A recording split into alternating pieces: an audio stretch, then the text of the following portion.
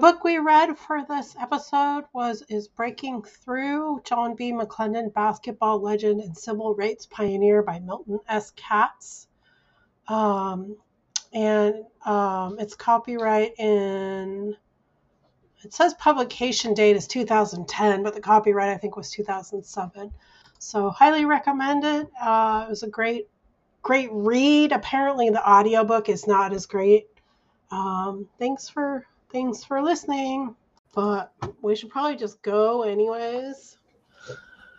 What did you think of this? Freaking awesome, right? I loved the story. The audiobook was miserable. Oh, really? Because of the narrator? The narrator was so boring.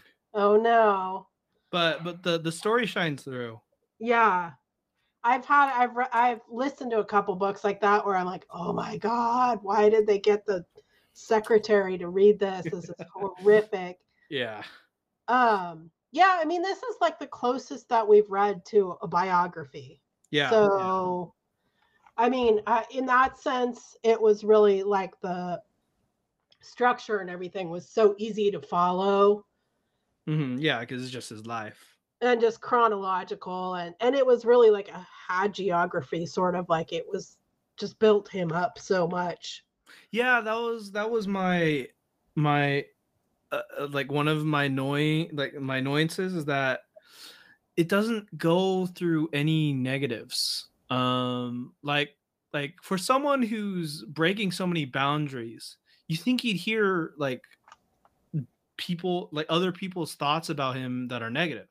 Yeah. But this book is just like, yeah, everyone said he's this amazing guy, which I believe, but like it can't be everyone, right? I mean, the personal stuff that he didn't get totally into, but the fact that he was married and divorced 3 times, right? Yeah. And I think, I mean, there is a couple places in there where he like talks about how his kids and stuff said, well, he was married to basketball. Like, So I think that we can kind of infer that, you know, he was obsessed with basketball. Yeah. And having it be this like vehicle for integration and like a cause, right? Yeah. But it was just so good. I didn't really realize we were reading it like on the eve of Black History Month, which, yeah, you know, well, I mean, it is Black History Month now, so yeah, right. I mean, it's apropos, but it's also like I want to always be mindful of great, you know, excellent people like this. Yeah, it's really a hidden story that I think a lot of people should at least be like familiar with more. Yeah. Yeah. Yeah, absolutely. Do you have any like notes or thoughts you want to go through? Yeah, let me pull up. Do you want to try sharing them? I my notes aren't super organized this time. I Okay. didn't go chapter by chapter. I kind of just I have my thread on Twitter. Let me see if I can go to it. Maybe if I even actually I might not be able to go to Twitter on my computer anymore. How select window. No, let's see. No.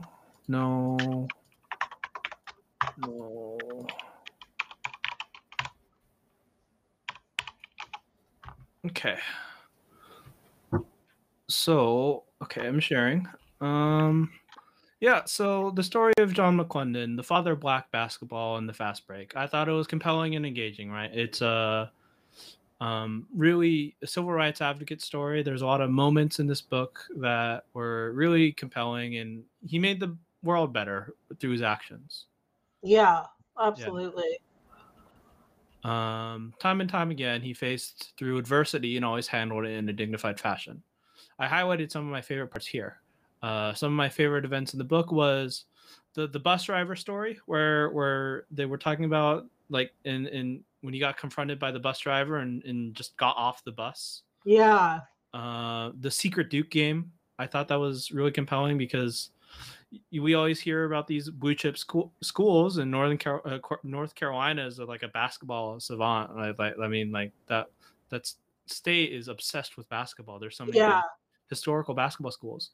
So that secret game made me feel like this is a part of the North Carolina basketball history that's not talked about.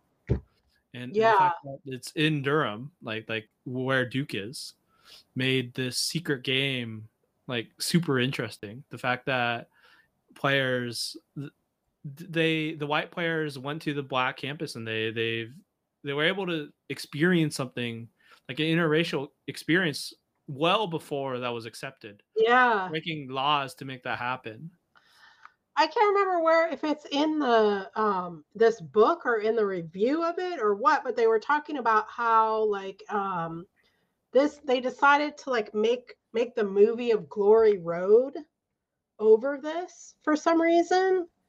I don't remember where I read this, but it was kind of like reminding me in the book too how they're like, oh yeah, you can have like a team compete, but you get one team. It's like, no, there's like so many stories, like why can't they all be spotlighted? And but yeah, I definitely like the travel stuff. Yeah. The fact that they couldn't use the same hotels or the same restaurants, or that like even the how they were talking about how the travel was like campus to campus. Yeah, they wouldn't couldn't stop. stop. That's yeah. It's fucking crazy and disturbing. Yeah. A few others. I really enjoyed the parts about the NAIA, where you went to Tennessee State and how they fought their way to the the eligibility, the small campus, and then the second divisions, and then made the powerhouse in Tennessee and won 3 straight.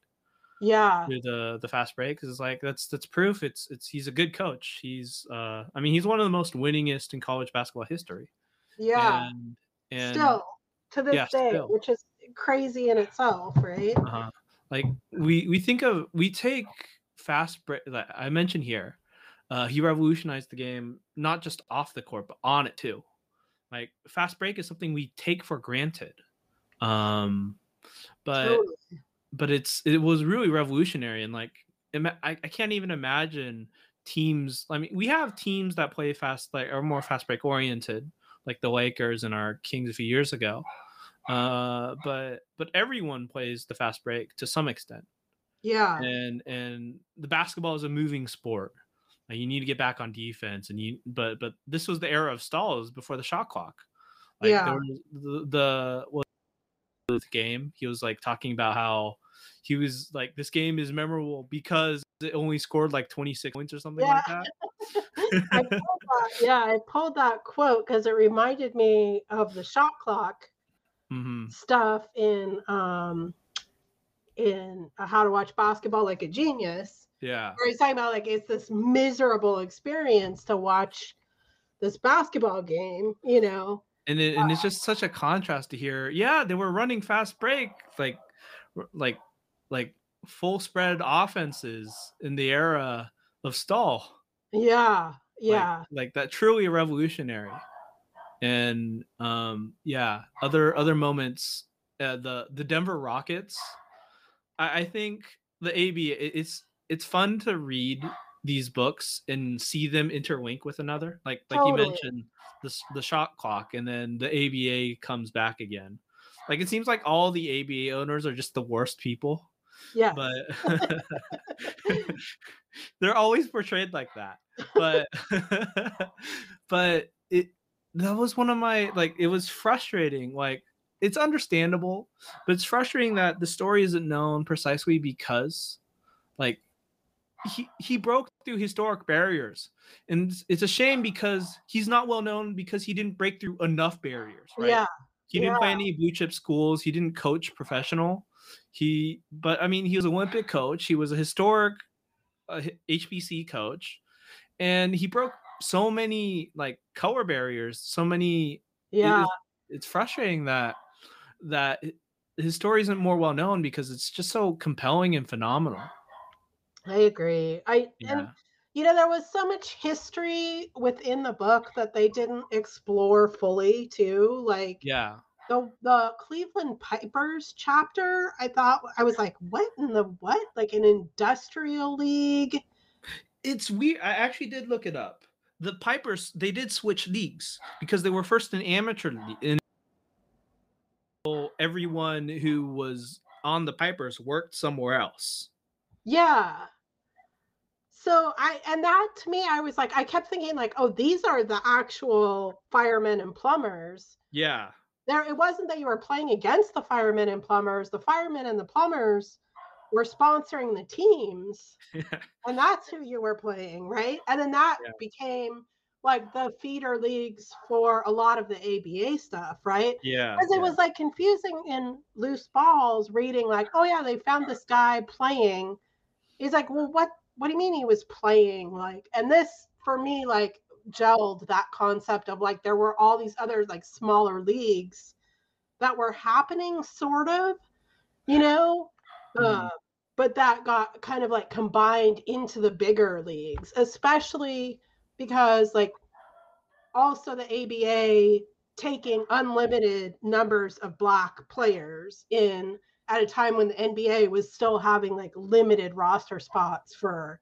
Well, that was a team by team basis, right? It was depending on yeah, for sure. And the 70s, it was probably mostly theoretically over by then, but I think there was still some like concern about like box office and stuff if you didn't have a white star or two, kind of thing. Yeah, and it's wild. They went to professional for a singular year. The American Basketball League. Yeah. Where they introduced the 3-point. Right. That part was I thought like, I mean, they didn't tell a lot of that story, but the Abe Saperstein stuff. Yeah. You kind of want to do a deep dive on the Globetrotters.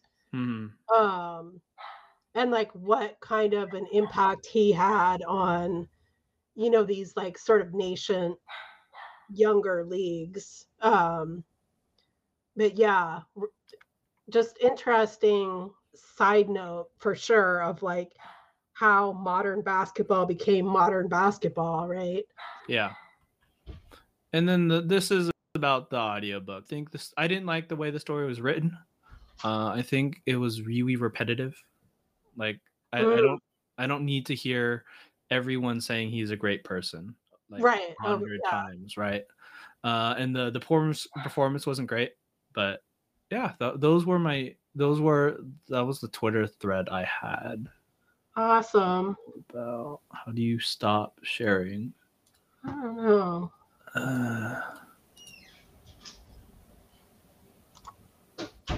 Did that do it? Control? Yeah. So I mean, I picked out a lot of the same stuff. Sorry, I'm tabbed out for a second. Oops. I messed up. Let's see here. This is all the chapters. So I mean, one of the things that struck me too is like they give him all this credit for being like the first black man to do all of these things, but he was actually white, black, and Native American. Yeah. And they never mention I get not mentioning the white part, but the Native American part, like he must have been the first Native American to do many of these too. So anyways, I thought that was kind of a weird, like, that just kind of gets left off, but I guess it's like the, white dad, black mom, black baby scenario. Yeah.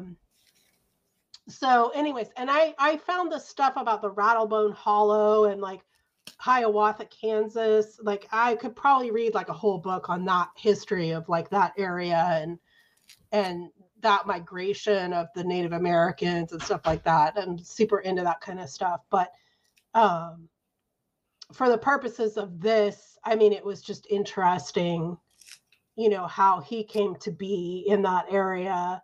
And then how intentional his upbringing was, like his father, like telling his kids, like, you have to fight this, he obviously went into all of these things with the knowledge that he could use this sport to help change society, which is incredible.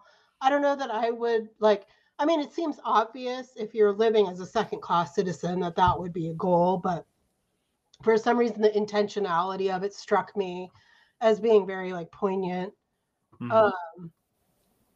The University of Kansas, so the portrayal of Dr. Naismith was obviously very positive as well. Yeah.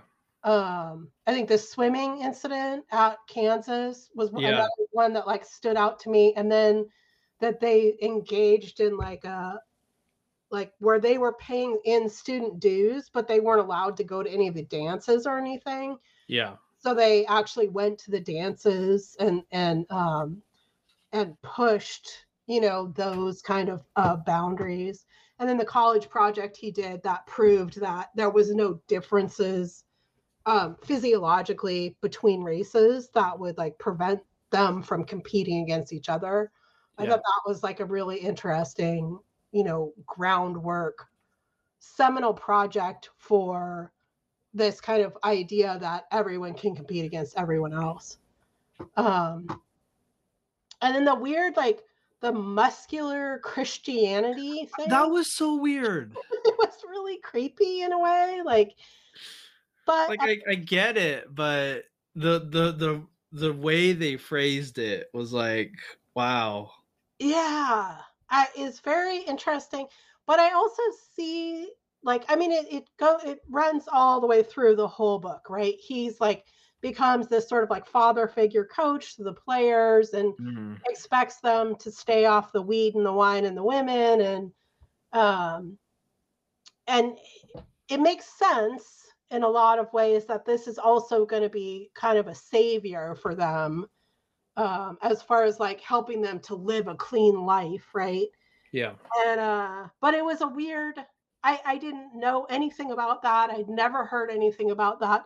But then tied into the YMCA roots of basketball, it does make sense that there's this philosophy that goes along with it as well. Yeah. I thought was really interesting. And then, these are just timeline these are just the chapters, which we kind of talked about to a certain extent. And then in the very, the prologue, I think, it has this list, and it's John was the first Black man to graduate with a degree in physical education from the University of Kansas, win 3 straight National Association of Intercollegiate NAIA national championships, integrate Kansas City hotels and restaurants during the tip-off, coach the Cleveland Pipers to an amateur, and then, like you said, they also turned pro. Coach a U.S. All-Star team overseas, coach a now professional team, Cleveland Pipers in the American Basketball League. So I thought that was interesting that it was amateur and then professional. Yeah. Coach at the predominantly white Cleveland State University, coach and win a major international competition, coach on the Olympic basketball staff, write and publish a book on fast break basketball, which I couldn't find the book though. It's out of print and it's $100 or something, but I'll look whenever I go to the thrift store and if I ever find it. Be inducted into the Naismith Memorial Basketball Hall of Fame. It was a pretty impressive list, and I feel like there's some stuff that got left off there as well. Yeah. And then, just like McLendon's father, who called John the Wizard and Arthur the Law Piece, urged his children to fight discrimination wherever they could and be on the right side of the battle. So they had wanted their kids to be a doctor, a lawyer. And I can't remember what they wanted him to be, but he was just fell madly in love with basketball. Yeah. And that was sort of it. But he may have been, the most effective at actively changing society around him. And then at the nexus of muscular Christianity and college education stood the Young Men's Christian Association. Indeed, it was in 1891 while working as a gym teacher, blah, blah, blah. We know that he was, invented it at the YMCA. But the muscular Christianity and this like healthy activity and is an interesting through line in that they're trying to like basically keep people out of trouble, when there's no other sports going on. Yeah. And then Naismith believed that when you elected to be a coach, it was also your responsibility to be advisor, counselor, and father figure, and to act at all times like as an example to the athletes in your care.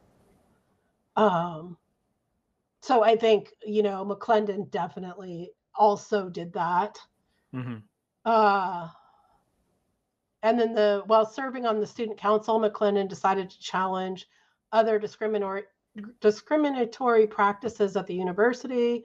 For example, although Black students paid extracurricular fees to the university like everyone else, they were denied equal access to facilities and events in the student union, particularly the annual spring dance. McLendon and his girlfriend Alice decided they would go to the dance anyway. I thought that was a great, it was such a great anecdote because it's so, the fact that they were paying these fees should have made these things accessible to them, and they like did. Even under separate but equal, that's not equal. They're just giving them rights. Yeah. So, yeah. I mean, the swimming anecdote is really, I don't think I have anything about the swimming in here, but it's a similar kind of idea, is that like paying tuition, paying student fees to use the pool, and then, they're like emptying the pool every time he goes. And yeah, that was wild. Really, it's like I know all this stuff, but then you read it again and understand it again, and it's ridiculous. It's crazy. It gets to you every time. Yeah, exactly. And then just like, so Naismith deeply impressed. So McLendon was tiny, right? He was like super small, but he was very fast, which is what like sort of, set the stage for this fast break kind of concept. And Naismith, deeply impressed with McLendon's maiden coaching experience, told his young protege, whatever you do, continue your interest in basketball. I feel you have a good understanding of the game. Johnny, you're on your way. Basketball is your calling. I learned my philosophy of coaching from those sessions, recalled McLendon. He told me never to put X's and O's on a chalkboard. It was more important to instill positive thinking and goal orientation, to let your players know their long and short range objectives, and to build your program step by step. So I thought it's interesting because they do talk they talk in a limited way about actual basketball in here. Yeah. Which is, a lot of what my main interest in reading it was. But they do talk a lot about how he basically taught like a motion offense, like that they had plays, but they didn't, there was no like set plays that they were going to run. He trusted his players to run them on the floor, which I thought was really interesting. And that he's built around like the special skills of his players. They mentioned they had the 2-point like offense, right? So they throw two guys into a corner, and then try to make motion through space it out so they can get to the basket easier. Yeah, there's an offense that Dean Smith ran too that he stole from John McLendon. That's called it's called the 4-point. Yeah, the 4-point 3-point line and stuff. So it's not modern, but it's a similar kind of this concept of like, at one point he says like one of his rules is that the entire team had to be over the half court line within 4 seconds. Mm-hmm. From one side of the court to the other, which is pretty freaking fast considering there was no, shot clock for a lot of this time. Mm-hmm. So that was really interesting to me. So, and then this, for instance, stated McLendon, this was about the college project that he did, where he showed that physically whites and blacks were the same, basically. So for instance, stated McLendon, they used to say that blacks have a longer heel bone and the femur was a different shape and it caused them to have more jumping ability. We found out that wasn't so. In fact, McLendon's part of the study concluded that no measurable physiological differences exist across racial lines. Coach McLendon brought a new seriousness to Black college basketball. His tenure at North Carolina College revolutionized the sport, commencing its trajectory upward to the elevated status it enjoys today. His philosophy was simple and direct. As a coach, he would work harder than his players would, and his players would work harder than all their opponents. He developed rote-grounded conditioning drills, complex plays, and a wide-ranging strategic philosophy. He was acutely aware early on in his career that a number of coaches and athletic directors had voiced the opinion that his undisciplined playground, street-style basketball had no place on a collegiate basketball floor. This was just not how the game was supposed to be played.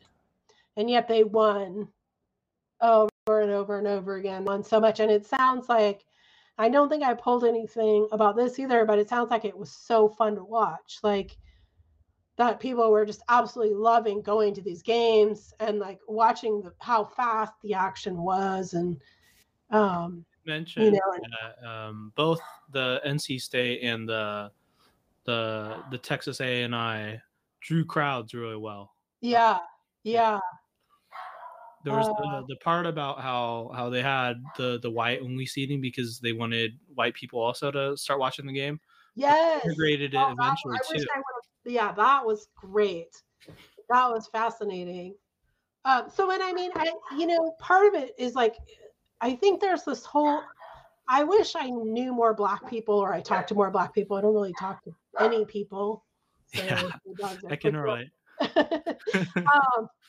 But, I think there's this whole kind of like philosophy of like Black excellence that sort of in some ways like went out of style in the 60s. Like he talks about how the civil rights movement changes so much in the 1960s because like McLendon's like polite and he's going to act perfectly all the time.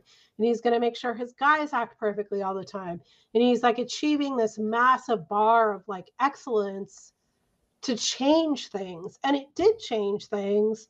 But I think that the pushback on that is a lot of times like, why the fuck do we have to be so much better than everybody else? Yeah. You know what I mean? That's bullshit. And it is bullshit. But I don't think you can argue that the excellence and the innovation were a part of the success here, right? Yeah. So and the emphasis on conditioning, that stood out for me.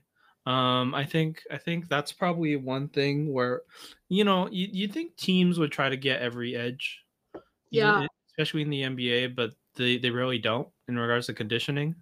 There's a lot of teams where they're not coached, and the conditioning isn't really an emphasis. And I can only really think of a few teams where conditioning is even a part of their game. Obviously, Miami is the one that comes to mind. There's like they're historically known for their conditioning. But I mean, I think in the Blood in the Garden that we just read, that's what they were talking about, right? Is that this was. I mean, this is essentially the same. This is Heat culture. This is Pat Riley's entire culture here is this kind of idea that you can build people up into a team that's greater than its parts, right? Through conditioning and hard work. And so, yeah, I mean, I feel like there's a lot of things that were in here that have been carried on, right? That have been taken and used and carried on, including the fast break, obviously, and the read and react basketball. And like you said, I do think that there are teams that still rely on outworking other teams for sure. I have another set of slides. I probably did way too much. But but he talks specifically about the conditioning. So, contrary to its reputation, explained in the book's introduction, this is his book that he wrote. It's the fast break basketball, fine something in fundamentals or something like that. So he explained in the book's introduction, the fast break is not an aimless, helter-skelter, run and shoot, fire horse game, except in the appearance of its rapid, often demoralizing action. It is a planned attack with multiple applications. It is a designed offense which can be utilized in one or more of its several phases each time a team gains possession of the ball. McLendon argued that the breakaway from the stereotyped game of set offense first and fast break when you can to fast break first and set offense when you have to has added a new dimension to the game, which multiplies the coach's repertoire of scoring possibilities and, equally important, allows the use of limited ability personnel in important team play positions, a great morale factor. That was just such an incredible, quote there about everything, like that it can elevate limited ability personnel. And then this is absolutely the modern game, right? Set offense, fast break first and set offense when you have to. I mean, It reminds me of that Kings year with what was the coach? Dave. Yeah, Dave Yeager. Yeah. Where the whole game was just about trying to get fast break as much as possible. I loved that. and yeah, it's at the time and even still today, a lot of people think fast break is just is just physical ability, but isn't necessarily the case. Like there's thought and intentionality into it. Yeah, and I think for me, like part of what this clarified for me, this book actually clarified for me, is that the press defense is such a fundamental part of the fast break, right? Yeah. Because you're trying to turn them over, you're pressuring them so that they cannot get across court, so that they cannot fast break. And for some reason, I don't know why, that hadn't clicked as much with me, probably partially because that Dave Yeager team did not play very good defense. Yeah. But for him, the defense was such a monumental part of the entire thing. Yeah. And they always played full court press. So then McLendon outlined 15 reasons why the fast break game could consistently put any team with even mediocre ability into the scoring column. I think one of the things that's so appealing about it too is this kind of idea that underdogs can win, right? Yeah. So well, I there is a thing to that of in the era that was absolutely true. Yeah. But like you can't, like it does. I think the part of using limited ability players is definitely important because you kind of have to go platoon, like full out change rosters because it's so intensive and physical that you just need bodies. Yeah. And that was one of the things that stood out to me with the Dave Yeager team. But I think some of these points don't stand when everyone's doing it. Right. Some of these only stand because the other team isn't fast breaking.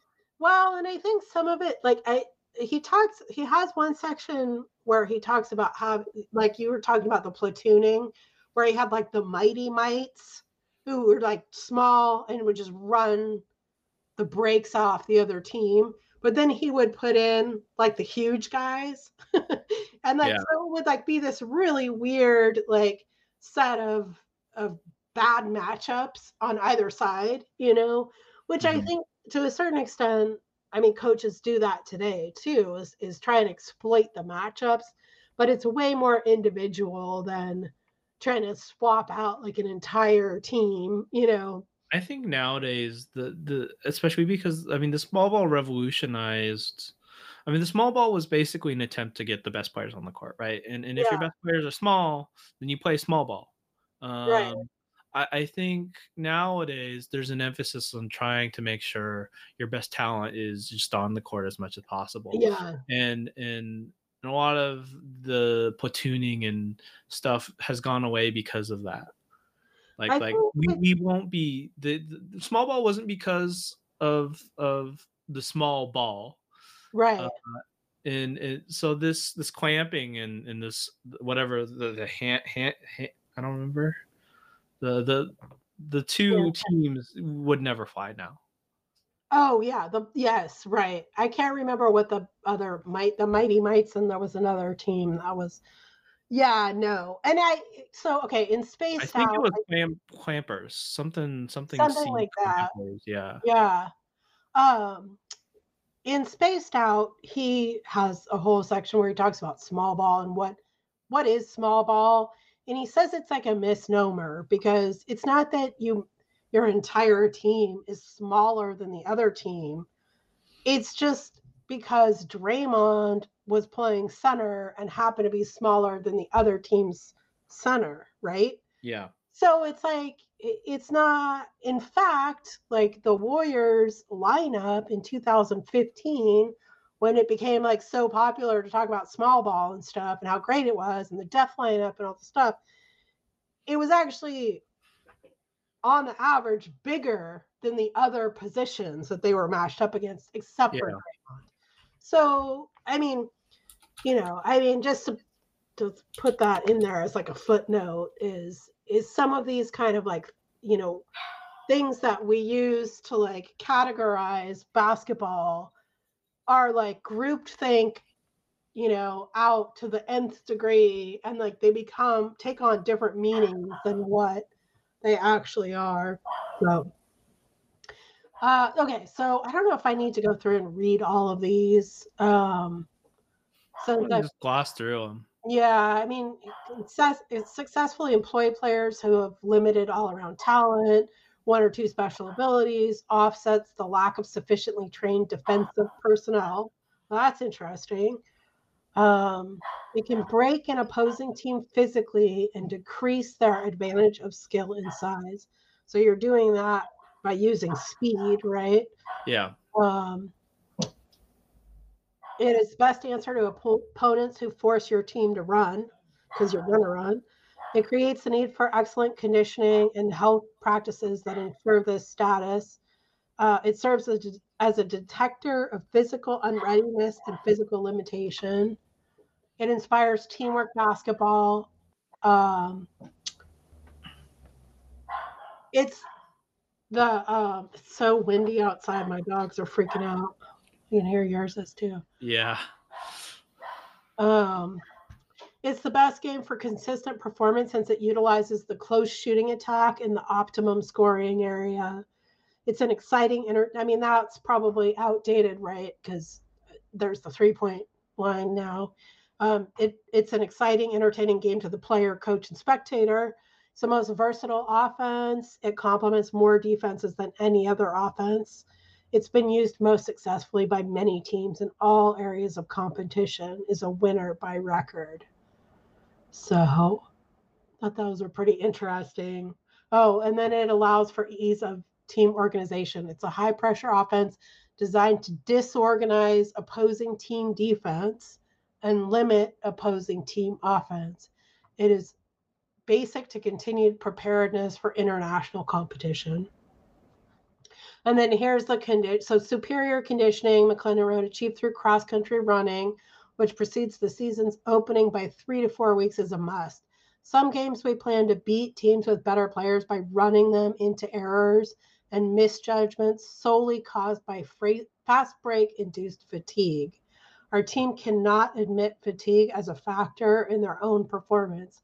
It is non-existent as long as the desire to excel is uppermost in the player's mind. There's one thing that, like, for this year's Kings team, I feel like they are not as well conditioned as they were last year. And I don't know if that's true or not, but I just remember hearing about how hardcore the practices were last year. And then that Malik and De'Aaron have had so much trouble turning the ball over. yeah. Um, in late game situations. And I wonder. I think a lot of that has to do with the scramble defense that we're running. Is that we're really aggressive at moving and closing out. We move on our defense more than basically any other team. yes. I don't think it's our conditioning thing. I think it's our defensive scheme wears us out. So when you're saying that, are you saying that we're switching too much, or are you just saying We that? switch a lot. I think we switch too much too. It drives me crazy. Sometimes I'm like, why are you not staying home? Like, and I do understand they have this hot guy thing where they're like trying to identify who they can leave on the perimeter and stuff like that. But sometimes it's a little frustrating to watch for sure. It does work really well at times. I mean, our defense has improved. Yeah. But we've lost our legs. Yeah. It's fallen apart the past few games outside of Denver, it seems.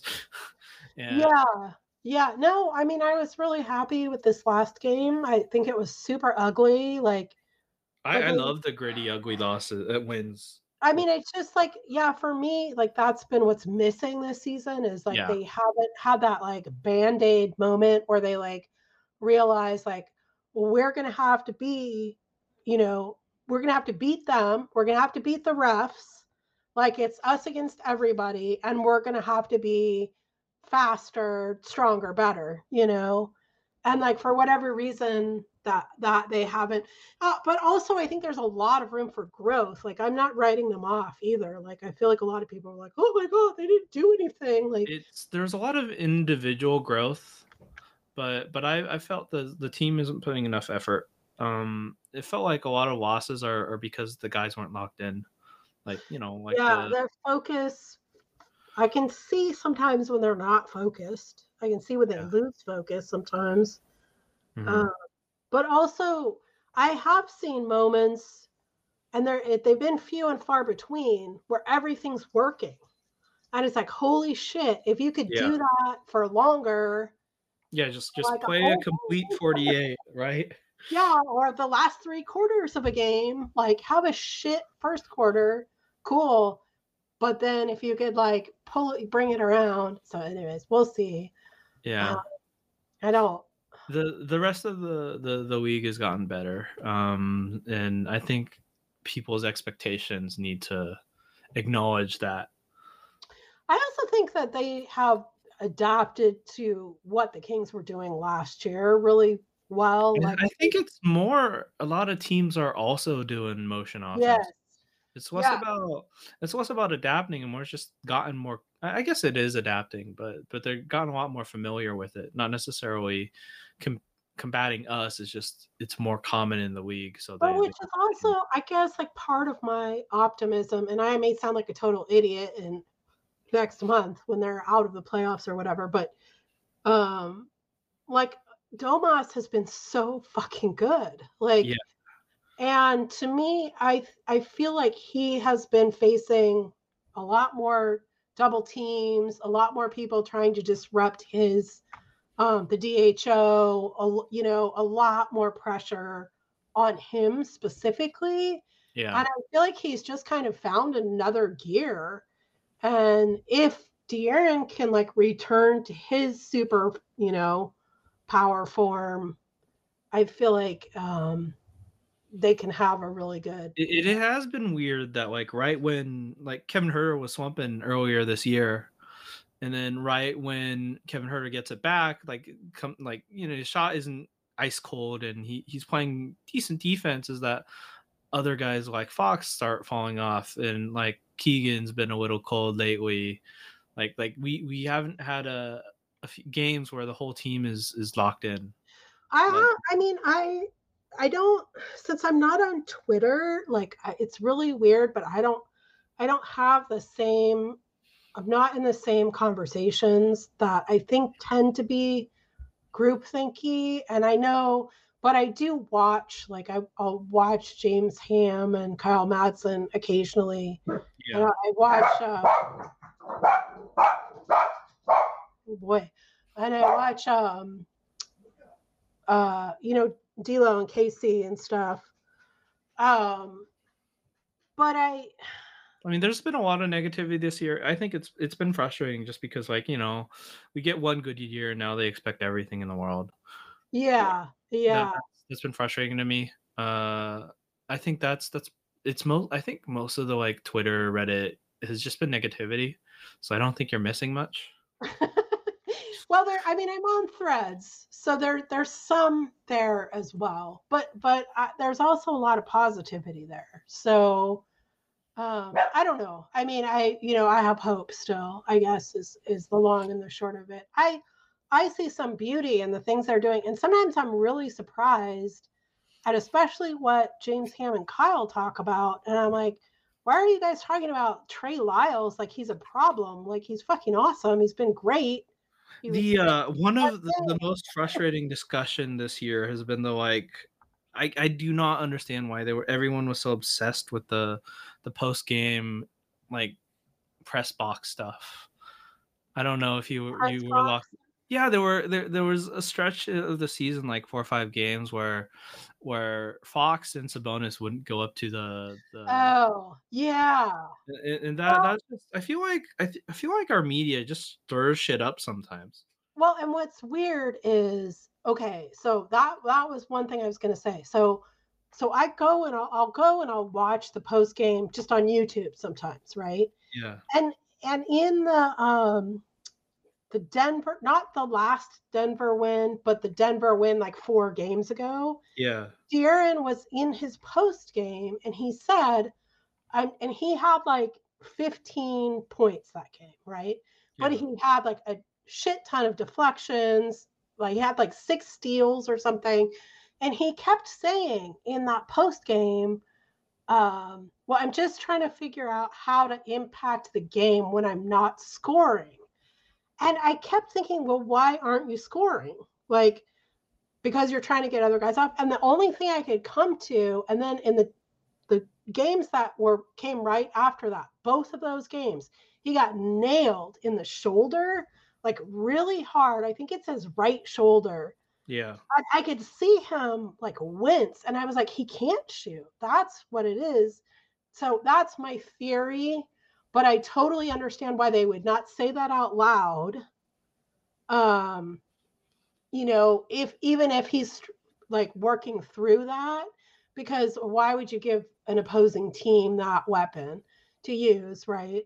So anyways, that's my theory, and I think it's feeling better. That I think that's why he had such a great game this last Denver game. Like, I felt like he was back, and even in the Phoenix game, I was like, okay, this is De'Aaron. Like, I get it. It's coming back. So anyways, that's all theoretical. Yeah. Bullshit. Enough about the Kings.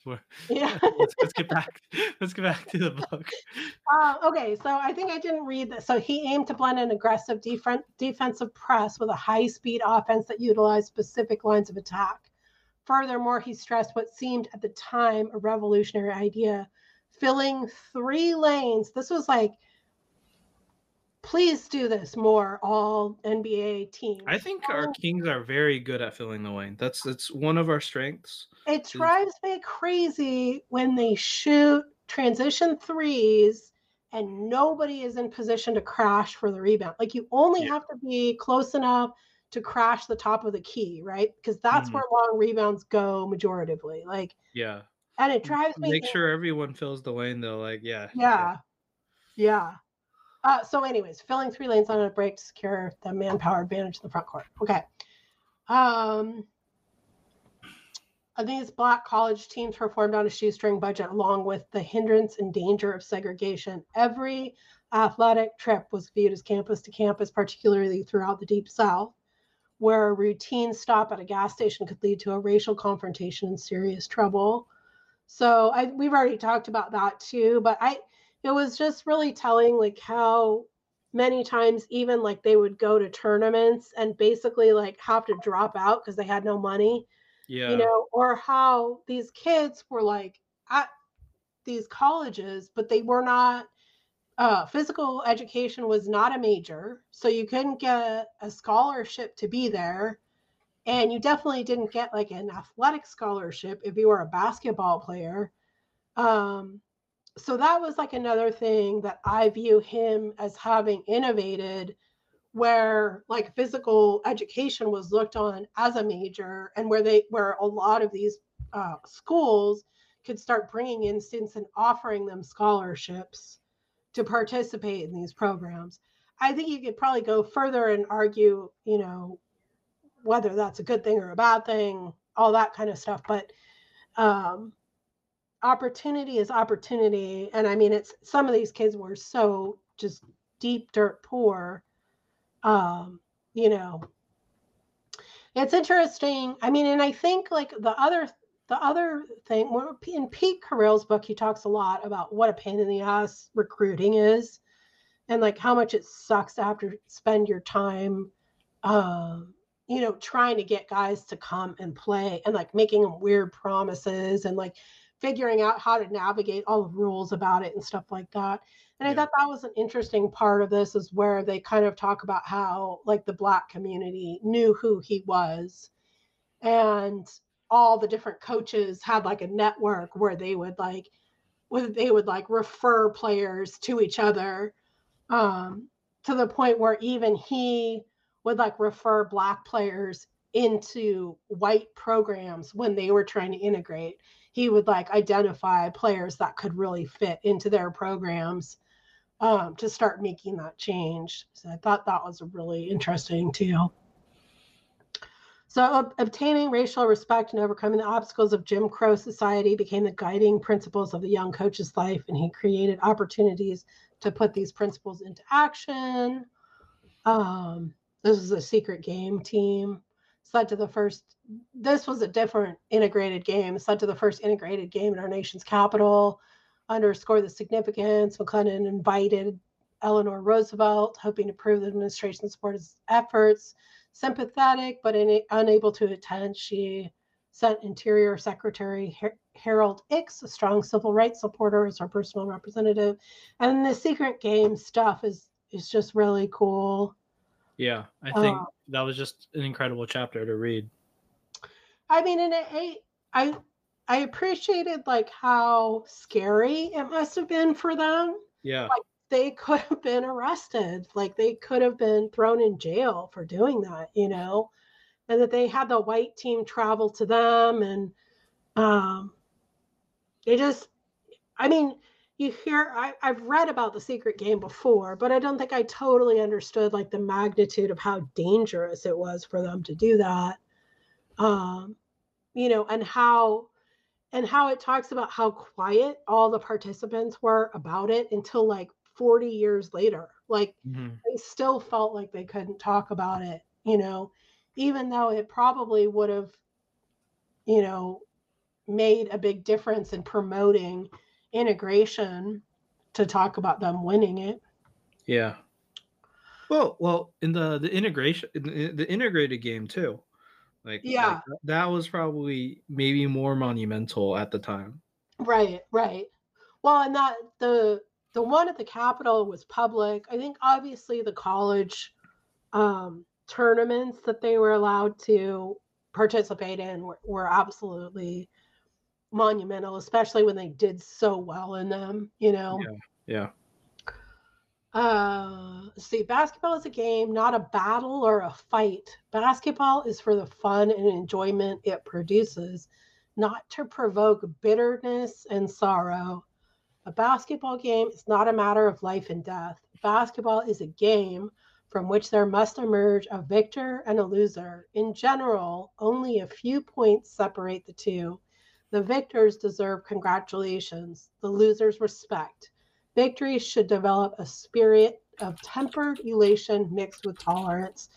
I just love that, because I feel like so much of our narrative these days is like, he's great, he sucks. He's great, you know what I mean? And it's like, it's way more nuanced than that, first of all. And second of all, like, that's just a terrible conversation. Like, and I mean, even the guys that make it to the NBA at all, like, I don't care who they are, if they fall off rosters, if they get waived and never picked up, they made it there. Like that's an incredible amount of perseverance and Yeah. work and I always just think about how when even washed up players can go to like the CBA and absolutely destroy. totally. Like Yeah, there's a level of creativity, talent, etc. you need to make into the league that is exponentially incredible, even for like even in comparison to other professional leagues.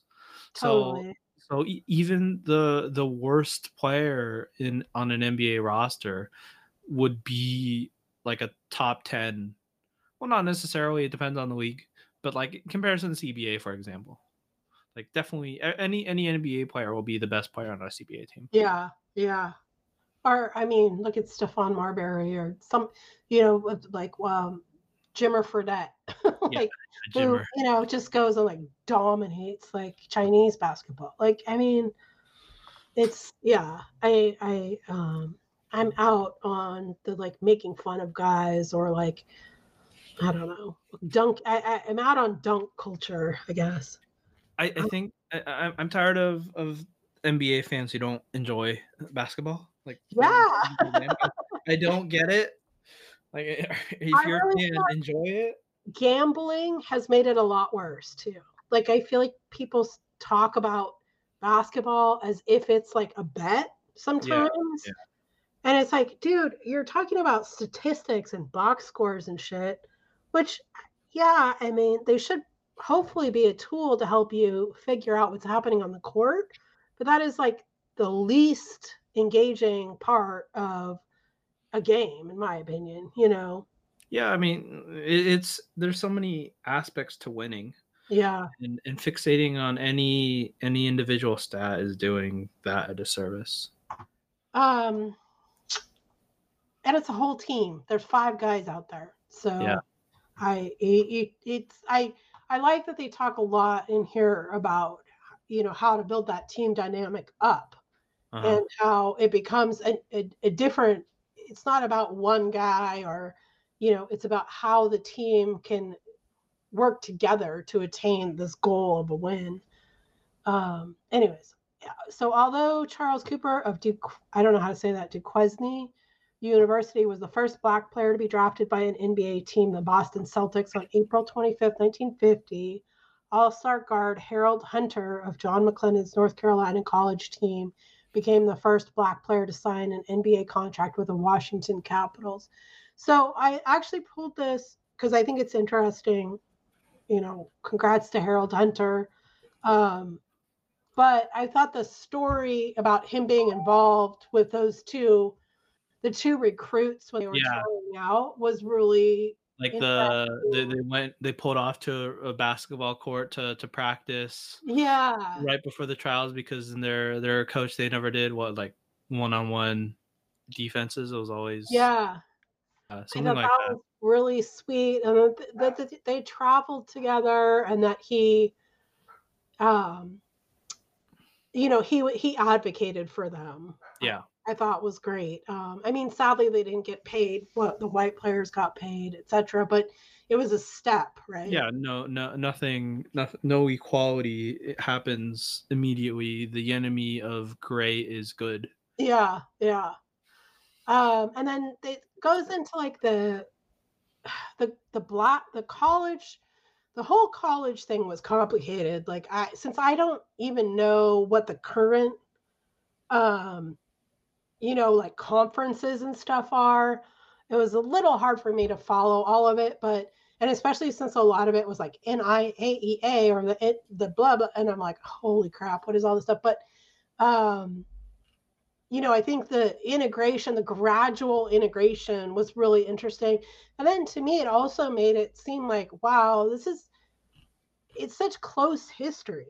Like the fact that I think today at the All-Star, they were actually talking about one of his students is still a coach on one of the rosters in the NBA. Yeah. Um, so it's like it's only like 2 guys removed from the inventor of basketball. Like that's freaking crazy, and it's really cool and incredible. So McLendon's committee submitted a request the color colleges of the U.S. be integrated into the national basketball program in such a way that there would be an opportunity to take part in the NCAA playoffs and tournament. Within weeks, 36 Black colleges had officially joined the organization. As a result, both the nature and the tempo of college basketball would be changed forever. So Keenan Davis put their considerable energies into recruiting superb athletes.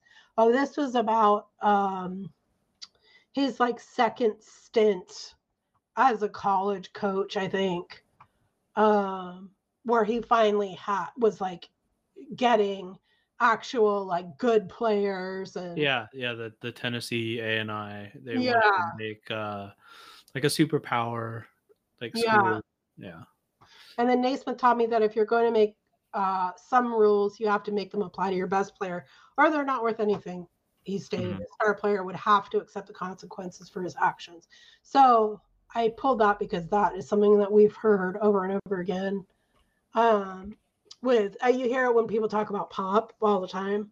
And then also people, I think it's been, I don't know if Mike Brown has said it explicitly, but I know that like I've heard it a bunch in the post games is that he's harder on Domas and De'Aaron than anybody else on the team, right? Yeah. Another lesson McLendon had learned from Dr. Naismith is that, that applied to Barnett was to support individuality as long as it wasn't a detriment to the team. Barnett was famous for his unorthodox trademark jump shots in which he tucked his legs under his body, looked at the hapless defender, and said with a sneer, "Too late, fall back, baby." And I thought that was funny, but also interesting because, as we know, like some of these, dribbling and jump shots and layups and slam dunks are all just innovations. They're all just individual. There's a lot of coaches, a lot of scouts that tend to judge form, like if you have an irregular style. Like I remember Halliburton. Yeah, that was his big knock, right? The reason he fell to us is people didn't like the way his shot looked. Yes, even though it went in, even though he was an analytical Darwin. Like I think that's Jason Williams' thing too. I think Jason Williams got more disciplined over the course of his career, but Yeah. I mean, that was his superpower, was that crazy spicy passing. And I just, if you can foster it within a system, it becomes a strength, right? Yeah. I mean, theoretically. It just, we shouldn't look, like, it is a whole Moneyball thing, but you shouldn't diss talent just because it looks weird. Yeah, totally. I mean, Tyrese is such a perfect example of that. I wonder if he's the MVP of the. I could not care less, to be honest. I was so annoyed with like the entire thing, because it was like, I love Tyrese, don't get me wrong, but it just was like there's zero kings there. Yeah. And that they're just like Tyrese is like the host, guy, because it's in his city. So he's in like every single event. And then plus they were just like feeding him like mercilessly. Like, what a scam, dude. And then at the halftime show, she like had the beam in it. Like it wasn't the real beam, but it was like a facsimile of the beam on our stage. It's like, seriously, this is what we're doing. Anyways. The whole All-Star weekend was just, it's baloney. Yeah, like you mentioned, the Pacers getting gassed up. They had the skills challenge. The Pacers had a whole team, so yeah. I it's fine. I like the gimmicky stuff though. I like the rookie sophomore game because they had it like as like a mini tournament. What did you think of the court? The LED court. Yeah, I think it's so cool to be able to see stuff like that. I liked it. It was a little seizure-inducing, like mildly. Yeah, it looked bad on the 3-point. Yes. Yeah. The green. If they stick to natural lighting and keep the court lit. Yeah. It's cool. But the celebrity game, they do all that weird like 4-point line and stuff too, which actually like, because I think it would be really unwatchable without some kind of gimmicks. Yeah. But anyways, yeah, they have to do something about the All-Star game. It's ridiculous. It's not watchable, in my opinion. Well, the Okay. incentives are not there to make it a good game, so Yeah. they have the thing at the end, right? The where you have to score to set number of points at the end. I think they took that out now. Did I don't they? do that anymore, but I could be wrong because I don't know if it's over. Last year and they did that. Yeah. Let's see. The Lillard awarded the Kobe Bryant, so he was the MVP. Anyways, I don't know if they did the Elam ending or not. I think they need to change it. I think they should make the All-Star game like the sophomore game is make it like A make tournament. more All-Stars Yeah. and then have like a sniper team, like a G League team or something that could potentially like challenge somebody, and then have 4 teams fight it out. But whatever. No biggie either way. They could always go back to different formats. I remember the US versus World current format. Yeah. That could work for All-Star. Who knows? East or West is traditional though, right? Like maybe they do like East 1, West, like East 1, East 2, West 1, West 2. I don't know. I mean, if they just change it every year, I think that's the key. Like, because people got sick of world home or whatever it is too. I think. I mean, can you imagine like Jokic, Luka, who would be on the world team? That's crazy. Giannis. But I guess you'd still have Dame and Tyrese and yeah. So, anyways. Okay, so following both coaches' advice, in 1966, Scott became the first Black man to receive an athletic scholarship at UNC and play for legendary coach Dean Smith. So that was the student that John McLendon found for Dean Smith. Basically, when Dean Smith was trying to integrate his program at UNC, McLendon recruited Scott to be his first Black team member and who got in on scholarship too. And then the Olympic stuff, he was like so involved in the Olympic stuff. And when I went back to write my notes and like reread it, I didn't remember, but at the very beginning, he was actually with Naismith at the Olympics where the first basketball game was ever played. So he was on Naismith's staff for that game, which is pretty incredible. And then continued to be so involved in it, for years and years and years. Yeah. And then McLendon also coached the U.S. team in 1967 under 6 feet championships. I thought that was cool. Under 6 feet. McLendon became the first Black coach to be hired predominantly white at Cleveland State, which he tried to build the program up, but it sounds like it was complicated. And then this was the game you were talking about. I teach fast break basketball, and our team scored just 24 points. It was unbelievable. The Cleveland State thing, the stadiums are always a disaster. They didn't have any facilities, so they couldn't recruit anyone, and they didn't have the PE major, so they couldn't do the like the students were struggling with courses. They didn't have the PE, so it's kind of a disaster. Yeah, although it sounds like he did build the program up, but it sounds like it was very frustrating. He made it better. Like he had one of the better records, but like impossible to work with. Totally. And then, John brought in our first scholarship players along with Bob Busby. He was instrumental in making physical education a major, which academically was a big help to many of these kids.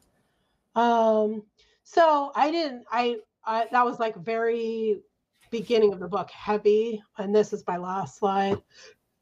And it just talks about I forgot to put on here that he was like a Converse Um, Yeah, he was in Converse for a little bit, and they had this whole bit about him being in Chicago, and helping out kids there. And well, I I thought that the shoe giveaway stuff was really cool, and that's something that they still do.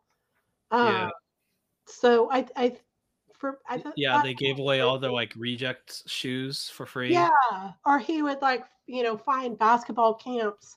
Like when he wasn't working anymore and he was just doing community outreach stuff, he would find basketball camps or schools where he would go and just give them shoes. Like, um, you know, I thought it was interesting, but a little sad that it is because he went into that right after the Rockets. yeah, So he kind of gave up coaching for it. Like yeah. might have gotten like disenchanted with Well, and coaching pros. the Rocket stuff, that was a complex chapter. Like in that it sounded like his methods were totally sound, but like this kind of idea that you have to work harder than everybody else and be better conditioned than everybody else, it doesn't work the same way at that level where you have the best of the best who are used to relying on their talent, right? I And mean, it shouldn't be that way though. Like right, everyone should, if you truly believe in winning, you should try to get every edge. yeah, And it's just, guys have power. They have the no cut contracts. They basically lied to him about yeah, the no cut contracts, about the racial quotas. yeah. So it felt like the Rockets weren't in good faith, like trying to And make it it was work. also really interesting that they talk about like how the schedule hurt him so much is Hmm. that like their entire schedule was like they were on the road for like the whole first half of it. Yeah, and they were And the missing whole guys. second Guys were half hurt. they like yeah, where they like got home and once he was gone they started winning, like using his same plays, his same system, the same Yeah, and the same, so it sounded like he got cheated a yeah, little out yeah. of out of that kind of opportunity. But still huge to get a like the first black coach in that Yeah, kind of caliber of team. yeah. And I mean, in a league that really was using a lot of his um, functionality, right? Philosophy. Yeah. They played fast break ball, used the 3-point line, all of that stuff, like was stuff that he innovated. So I'm so curious, like, what if basketball coaches now know who he was? If they've been exposed to his philosophy, I'm or sure I'm sure it comes up at some point in time. yeah, But it definitely, it's kind of just basketball history at this point. yes. So, and then he taught a course. The course syllabus states this course examines the history of the African American athlete in the United States of America within the context of the social and political circumstances and conditions that existed during the various time periods of his life and achievements. We will study African American athletes in various sports while observing social and political phenomena that affected their role and development. The course covered 11 different sports and had a research list of 100 books from which the students would choose 10 to investigate on his or her own. That sounds really cool. It said that his book was not on the syllabus. So, Yeah. but just again, this was his goal the whole time was to further integrate society using this sport that was fun and that he played in a really fun way. And I think it's always interesting to run across courses where the professor was a huge innovator in whatever they're teaching. yeah. I took a self-driving robotics course Oh where wow. the professor was a part of the Google self-driving car team. Oh wow. And I was and he was like super foundational in regards to like how self-driving cars work. And I was like, that's so cool. That's amazing. Yeah, that's so cool. So this is his poem that he wrote, the Ode to the Vanquished. I'm not going to read it, but I Yeah. just thought it was interesting that he wrote a poem about the loser, right? About the Mhm. person who doesn't win the game. Um, Let's see if I can. I had like a couple just like things I didn't want to forget to say, but I'm not sure if I'll be able to find them. Oh yeah, Luscious Luke Jackson. Lucius, I, I, my ears picked up because he was in the book. He was one of the students that John McLendon had, and he died on one of the mornings that I was reading the book. I saw. I remember there was in one of the Kings Cavs game. They Yeah. were honoring John McLendon during halftime. Oh, neat. And I was like, wait, Yeah. wait, that's so cool. I guess they're like hanging their jersey somewhere in the arena or something Oh, like that's that. so cool. Yeah. Yeah. I mean, Lucius Jackson, I in the book I was like, oh, Luscious Jackson. Because of the band. But anyways, this is his obituary. And this is a copy of his book right here. Mm-hmm. And then there's a bunch of really cool, like Museum of Durham history has like a whole, display on him and stuff. So one of them I mentioned, which was that he was Native American. I thought this stuff about, there was a chapter where it talks about how civil rights advocacy changed so much. And I think it said that too. But I mean, I think he went out of style, like Yeah. so I think that's a part of the reason why the story isn't more. I mean, I'm so glad that people are digging it back up and that it's on broadcasts and, I really think the story isn't well known just because the things that so much of it is background yeah, because he never got the proper opportunities. true. It's like even people always remember the Dean Smiths and all the blue chip schools That and basically just stole shit from him. yeah.